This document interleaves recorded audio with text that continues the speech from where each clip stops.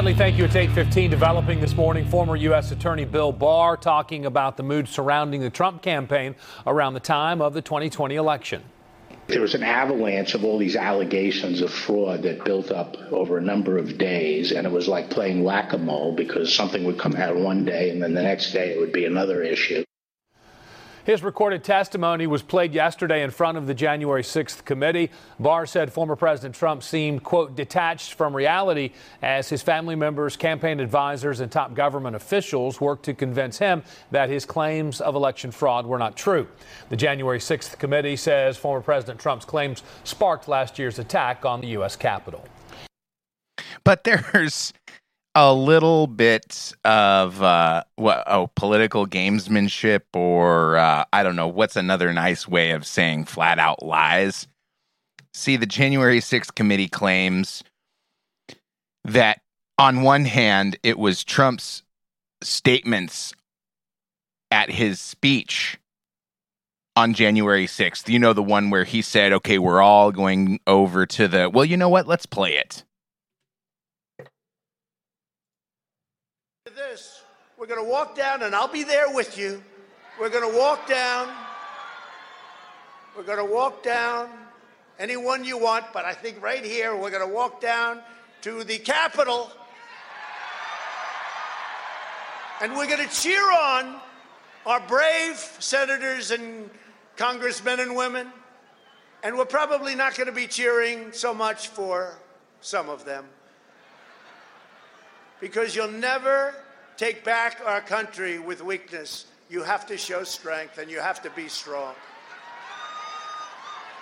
We have come to demand that Congress do the right thing and only count the electors who have been lawfully slated. Lawfully slated.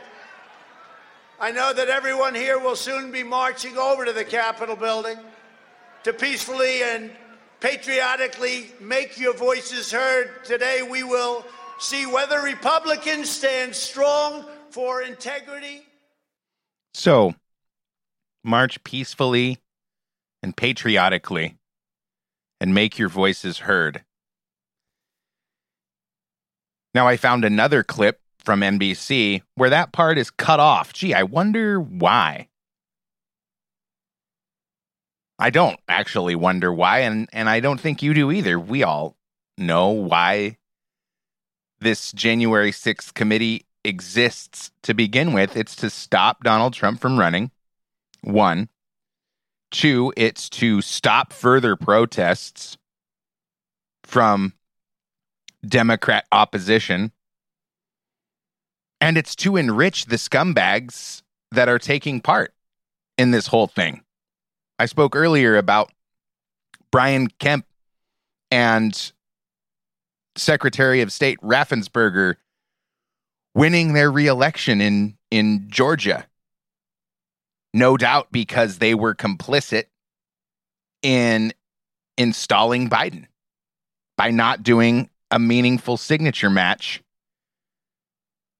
against the ballots that were received in the 2020 election. So Bill Barr says it's like playing whack-a-mole, trying to push all of these fraud allegations. Doesn't that sort of mean to you, it does to me, that there were fraud allegations popping up everywhere? We're like, what does Bill Barr have to hide? Why is Bill Barr trying to protect himself? I mean, that's what this is. He agrees to go before the January 6th committee and testify against Trump, or else what? Well, maybe it has to do with this article from heavy.com.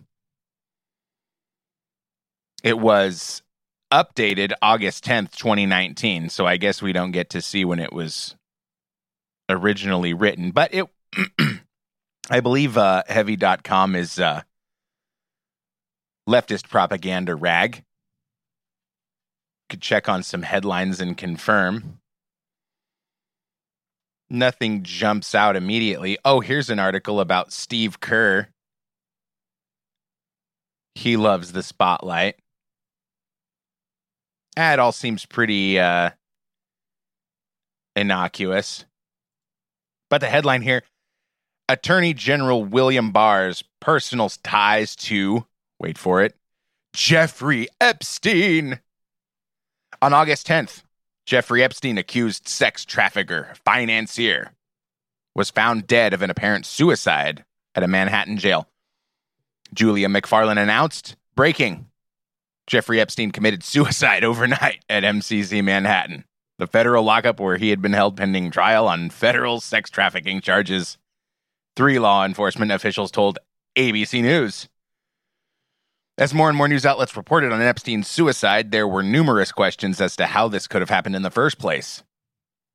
The 66-year-old was already under suicide watch following a previous attempt to take down, we know the story, guards were asleep, cameras weren't working. Barr put out the following official statement on Saturday. I was appalled to learn that Jeffrey Epstein was found dead early this morning from an apparent suicide while in federal custody. Yeah, I'm sure you were, Billy boy. While it was once thought that Barr would be recusing himself from having oversight on the Epstein prosecution on July 9th, it was clarified that Barr consulted with career ethics officials at the department and concluded that he only needed to recuse himself from the internal Justice Department probe of Labor Secretary Alex Acosta and his involvement of approving a highly controversial no prosecution deal with Epstein back in 2008. Barr did not recuse himself from Epstein's current prosecution in Manhattan and is now instructing the Department of Justice's Inspector General to open a probe into the disgraced financier's death. Before Epstein's alleged suicide, he was facing 45 years in prison if convicted of conspiracy and sex trafficking dozens of underage girls in New York and Florida. There is concern over William Barr's involvement in Epstein's case, not only for the way he handled Robert Mueller's testimony over the Russian probe, but because of his personal ties. I don't know what the hell is going on with this thing. But because of his personal ties with Epstein himself. Barr worked at the law firm which represented Epstein in 2008. In 2009, Barr joined the law firm Kirkland and Ellis, the same law firm which got Epstein a no prosecution deal. During Barr's confirmation hearing in January, when Nebraska Senator Ben Sasse asked Barr whether he would conduct a full and thorough investigation into the Justice Department's handling of Epstein's case, Barr responded, Senator, I have to recuse myself from Kirkland and Ellis matters, I am told, and I think Kirkland and Ellis may be involved in that case, so I need to sort out exactly what my role can be. I will say that if I'm confirmed, I'll make sure your questions are answered on this case. So we know he was confirmed and selected by Donald Trump. This is a mystery. More from the article, William Barr's father allegedly hired Epstein in the 1970s. Frank Figliuzzi, a former FBI assistant director for counterintelligence, said that Barr's father, Donald Barr, once hired Epstein to teach at Dalton School, a private academy in New York City, back in 1973. Even though Epstein had not obtained a college degree, Donald brought Epstein, who was only 20 years old and had dropped out of both Cooper Union and New York University's Courant Institute, he was brought on board to teach calculus and physics. Now, if that doesn't throw up some red flags, I don't know. You got to check your red flag meter. And this is more damning evidence of Trump's involvement with the establishment, not necessarily with Epstein. I mean, I'm not trying to make that connection. Maybe the connection is there. He's got pictures with Epstein. But Epstein's got pictures with lots of people, along with his mistress, Madam Pimp, trafficker, Ghislaine Maxwell, who may or may not still be in prison. But this whole Epstein saga illustrates how politics works. Not just politics, but power in the country and across the world. people get themselves into compromising situations with people like Epstein and Maxwell. And then I would assume that this damning information, pictures, videos, etc., is then sold to the highest bidder. Or they keep the evidence for themselves, the Epstein-Maxwell organization, and then use it to manipulate politicians and powerful people. And I think this is the tip of the spear, or the entire spearhead. Because it seems, along with Liz Cheney, and I'm sure several other of the January 6th hearing scumbags, there's a lot to be won or lost based on what these blackmailed individuals are willing to do for the blackmailers. You're going to leave the southern border wide open, for example. Myra Flores, I think it was,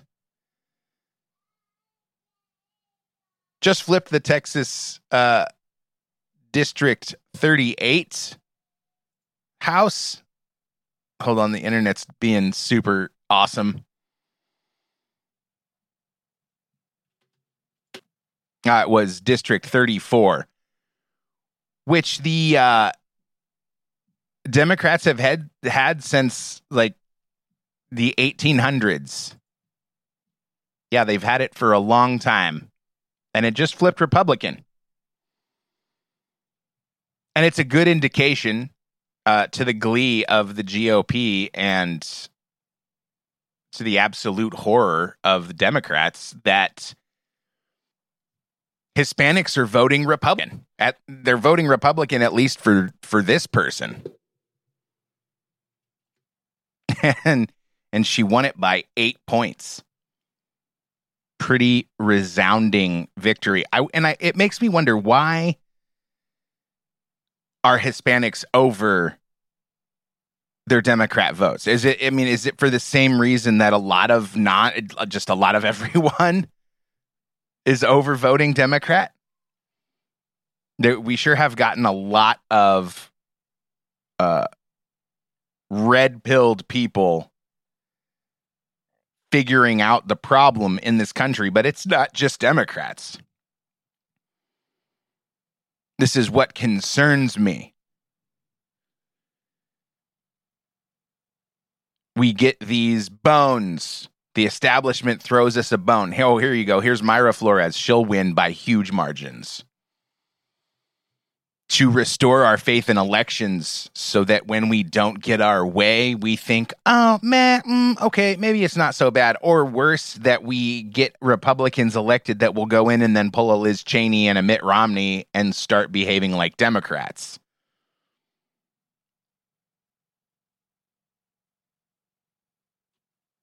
Rick Caruso, the Los Angeles mayor candidate, was a Republican. Then he went independent. Then he went Democrat and ran for mayor. But we have another situation now where he was ahead and lost overnight because California is universal mail-in voting. So how can we have faith in our elections when these kind of things still go on? In the dead of the night, suddenly leads are flipped and candidates are winning elections. After Gavin Newsom was recalled, but then won the recall election with 70% of the vote. I mean, that just seems very suspicious to me. It seems like a very good reason to not have faith in our elections.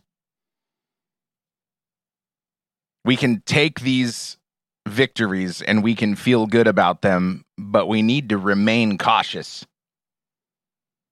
Because the people that have been screwing us for decades are still in control. Nancy Pelosi has been in office for almost 50 years. Same for Joe Biden.